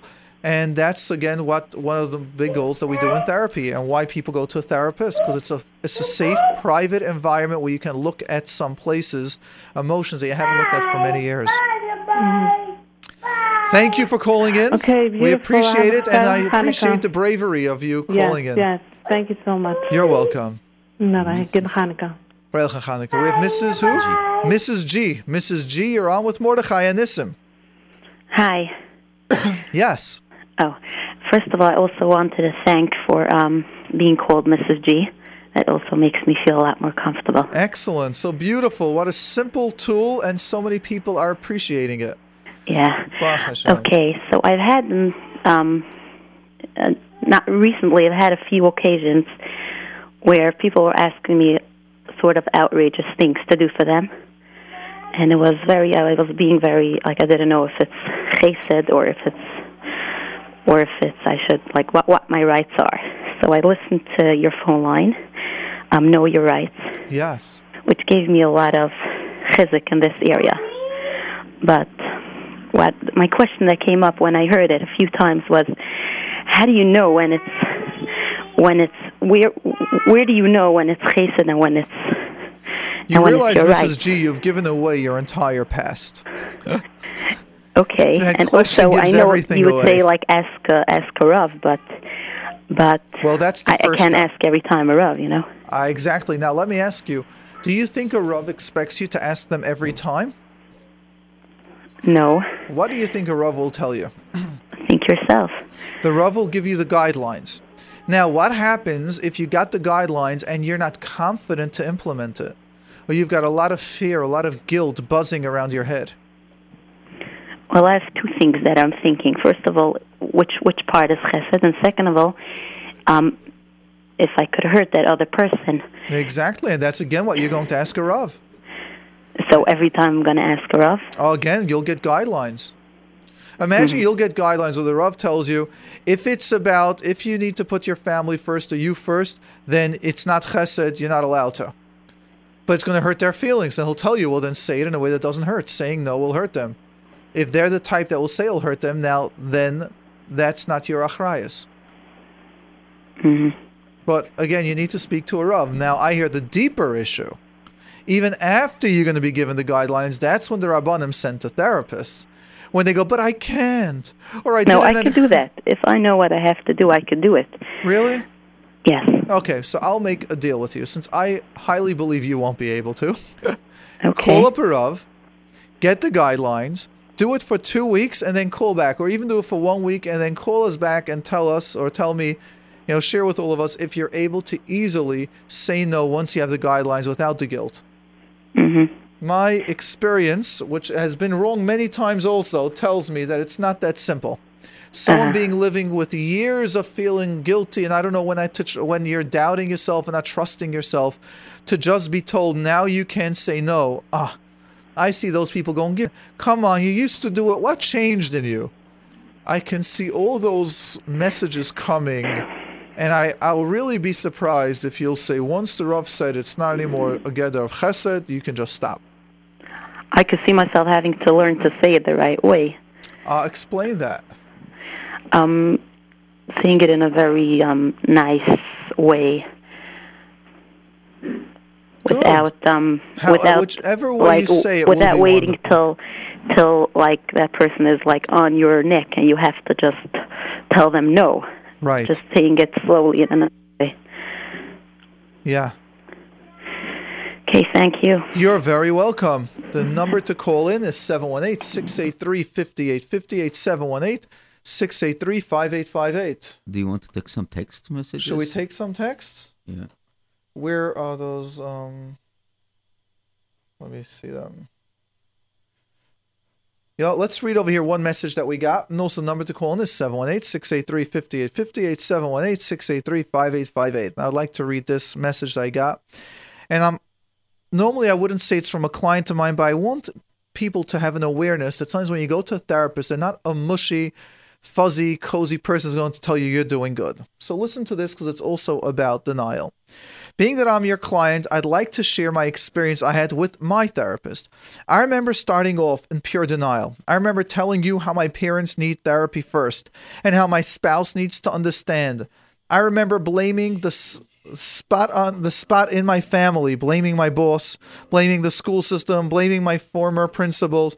It was all your assertiveness that saved me, and I'm grateful for it. I realized soon enough that if I won't recognize just my role in the game, then I have no place in your practice. The reason I gave in was simply out of desperation. I couldn't afford to lose you as my therapist. It's thanks to your patience that I am where I am today. So continue asserting this unique, powerful style. You're saving generations. Of course, it's more convenient to be in denial and blame the entire world. But if you come to think of it, what is the gain? Gaining others' pity? Staying a pity for the rest of your life? Yes, I still have a way to go. However, with this new perspective on things, I see life changing. And let's recognize this concept with denial. When we can face it, when we can see it, that is when with Siyata D'Shmaya we will change it. If we don't do that, we can unfortunately just remain stuck in that level and we just don't see it getting better. Part of a concept that we're taught in therapy and part that we need to learn to recognize to deal with people is that we want to be able to say no. We need to say this is now where you got to get better. If you don't do that, if you don't know how to be assertive, it's going to happen over and over. We're going to take over here a text, and the text question is it normal for me to, let me take it from your screen. Is it normal to be disgusted by certain things your spouse does? I'd like to go, Harvnisson, what do you say to this? It's very normal. Okay. It's very normal. Yes. It's, especially when men from Mars and women from Venus, it's very normal to see the different eyes. And I would say that this part of life that we are not the same. Are you disgust from yourself sometimes? That's right. We're doing something that later we said, how could we done it? It's crazy. How did they do this? So you have to be melamed zchut on our different spouses that in our eyes, in this moment, it's become very disgusting, but later it's very, we see it, it's done it without attention and without things. And sometimes we just can say, as Rabbi Greenfield said, the Shalom Bayit said, that it's a way to remark them how to do it better and not just go ballistic. Oh, why did it like this and how he did it? And that's, unfortunately, we are living in a society that has a lot of pressure and working so hard, and it's tough. That's right. And it's the concept how to do it. I would say the word disgust is a big word. Get angry, I would say, is definitely there. But the way we do it is how we're going to do it. We've got Mrs. G. Boy, G is the famous name today. Yes, Mrs. G, you're on with Mordechai and Nissim. Hi, thank you so much for taking my call. My pleasure. Thank you. Okay, I have a question. Baruch Hashem, I've been through a lot. Nothing, well, I don't know, Baruch Hashem, everybody has their packages, right? Exactly. Anyway, so Baruch Hashem. And everyone's got their huge packages, not only little Baruch ones. Hashem. So, yes. I don't know, but I reached a point, like Baruch Hashem, I feel like I overcame a lot. But at the same time, I'm just surprised of myself, of how, I'm very sensitive, but I learned, how to look at things differently. Yes. And I'm stronger, and I don't let things affect me the way like they used to. But then I'm surprised myself. I'm like, am I a colder person now? Am I not as feeling as I used to be?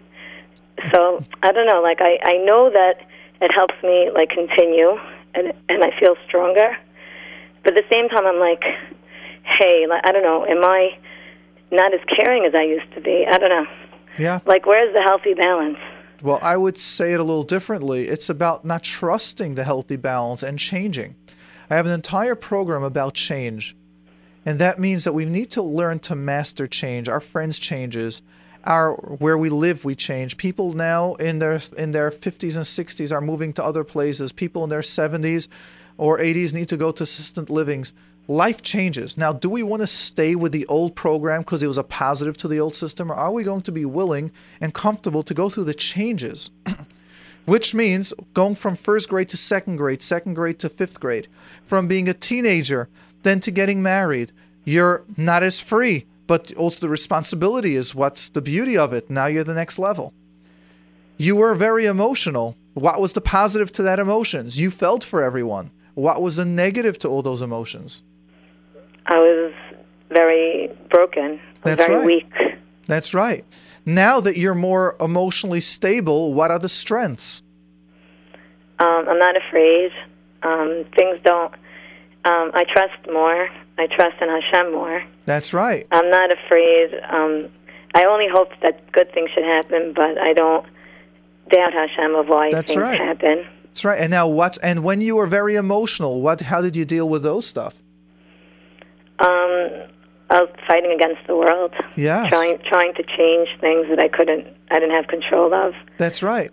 So notice that while it was so great that you're so emotional, you felt for everyone, look at the pain that it brought. Now that you're more healthy, you're balanced, look at the negativity that it brings to you. You feel more disconnected from people or from life.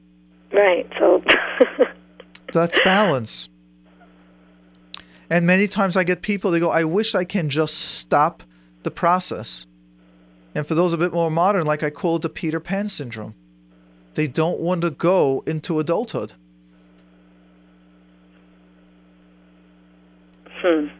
So let's recognize that Rabbi Shalom on purpose wants us to continue the process. And that's why this past second, I just got a second older.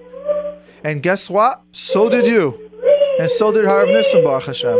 Unfortunately, to those that haven't gotten older this past second. Right. So as long as we are alive, we are meant to go from one to the next level to the next level. So, so when I'm ready to accept and not feel the next that step. it's wrong for me to accept things and not feel guilty that I'm feeling this way, then that means I crossed another line and I'm getting, like, I'm healthier. More mature. I don't use the word healthy. Sometimes maturity is not healthy. Sometimes we can be too mature. But you're now in the next phase. You're allowing the process of growth that the Rabbi Shalom has put us all into. You're allowing that process to happen. We stopped fighting him.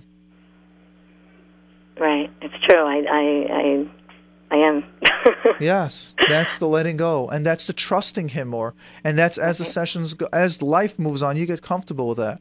Just as an example of letting go, I would use the height of davening of tefillah that a Yid has every year is on Yom Kippur at the Ne'ilah davening, correct?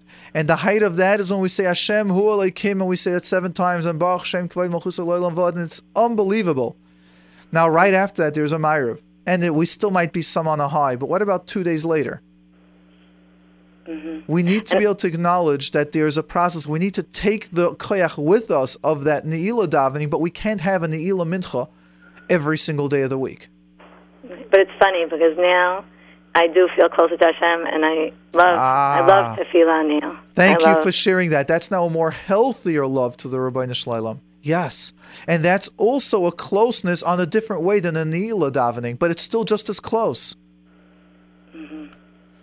And also, like, I feel that I like myself more, and I'm more... That's right. I'm not afraid to get to know myself. That's right. So it's almost like saying you might like a coffee, you might like a hot chocolate, might like a cold milkshake. They're all different ways of loving the Rabbeinu Shalom. They're all different ways of sweetness. And some people, when they're stuck on only this way, that's the internal control, and we try to control life and the Rabbeinu Shalom and everything else. Rav Nissim, what do you say about this? Just, it's a few minutes before we finish the show, but this is the best time to finish. That we know that Chachamim say, the sages, that Akol Tova, everything is for good, and we many times we don't see that it's really a Tova, and in our our glasses we see sometimes dark world and things that happen to us, that why it's happened, and we're asking questions. But eventually, in the end, we see that everything is Kol Tova, and this is the big chizuk that I myself learn. I use time that I always said, why me? Why it's happened to me? Why things happened? And then I realized that the worst things that I thought it's happened to me, that was the best things that happened to me. And redirect my thinking, redirect my way of living, and changing the really different perspective and give us a different look on the world. And today I know that Akol Tova, everything Akol Tova, and the Kadosh Baruch Hu is a Tov, and we know that Hakama Tov Hashem. This is my way of looking, and this is the really Yiddishkeit way. Yeah, it's true. I also feel that way. Beautiful. Thank you for the question. We had over here a nice text I wanted to address.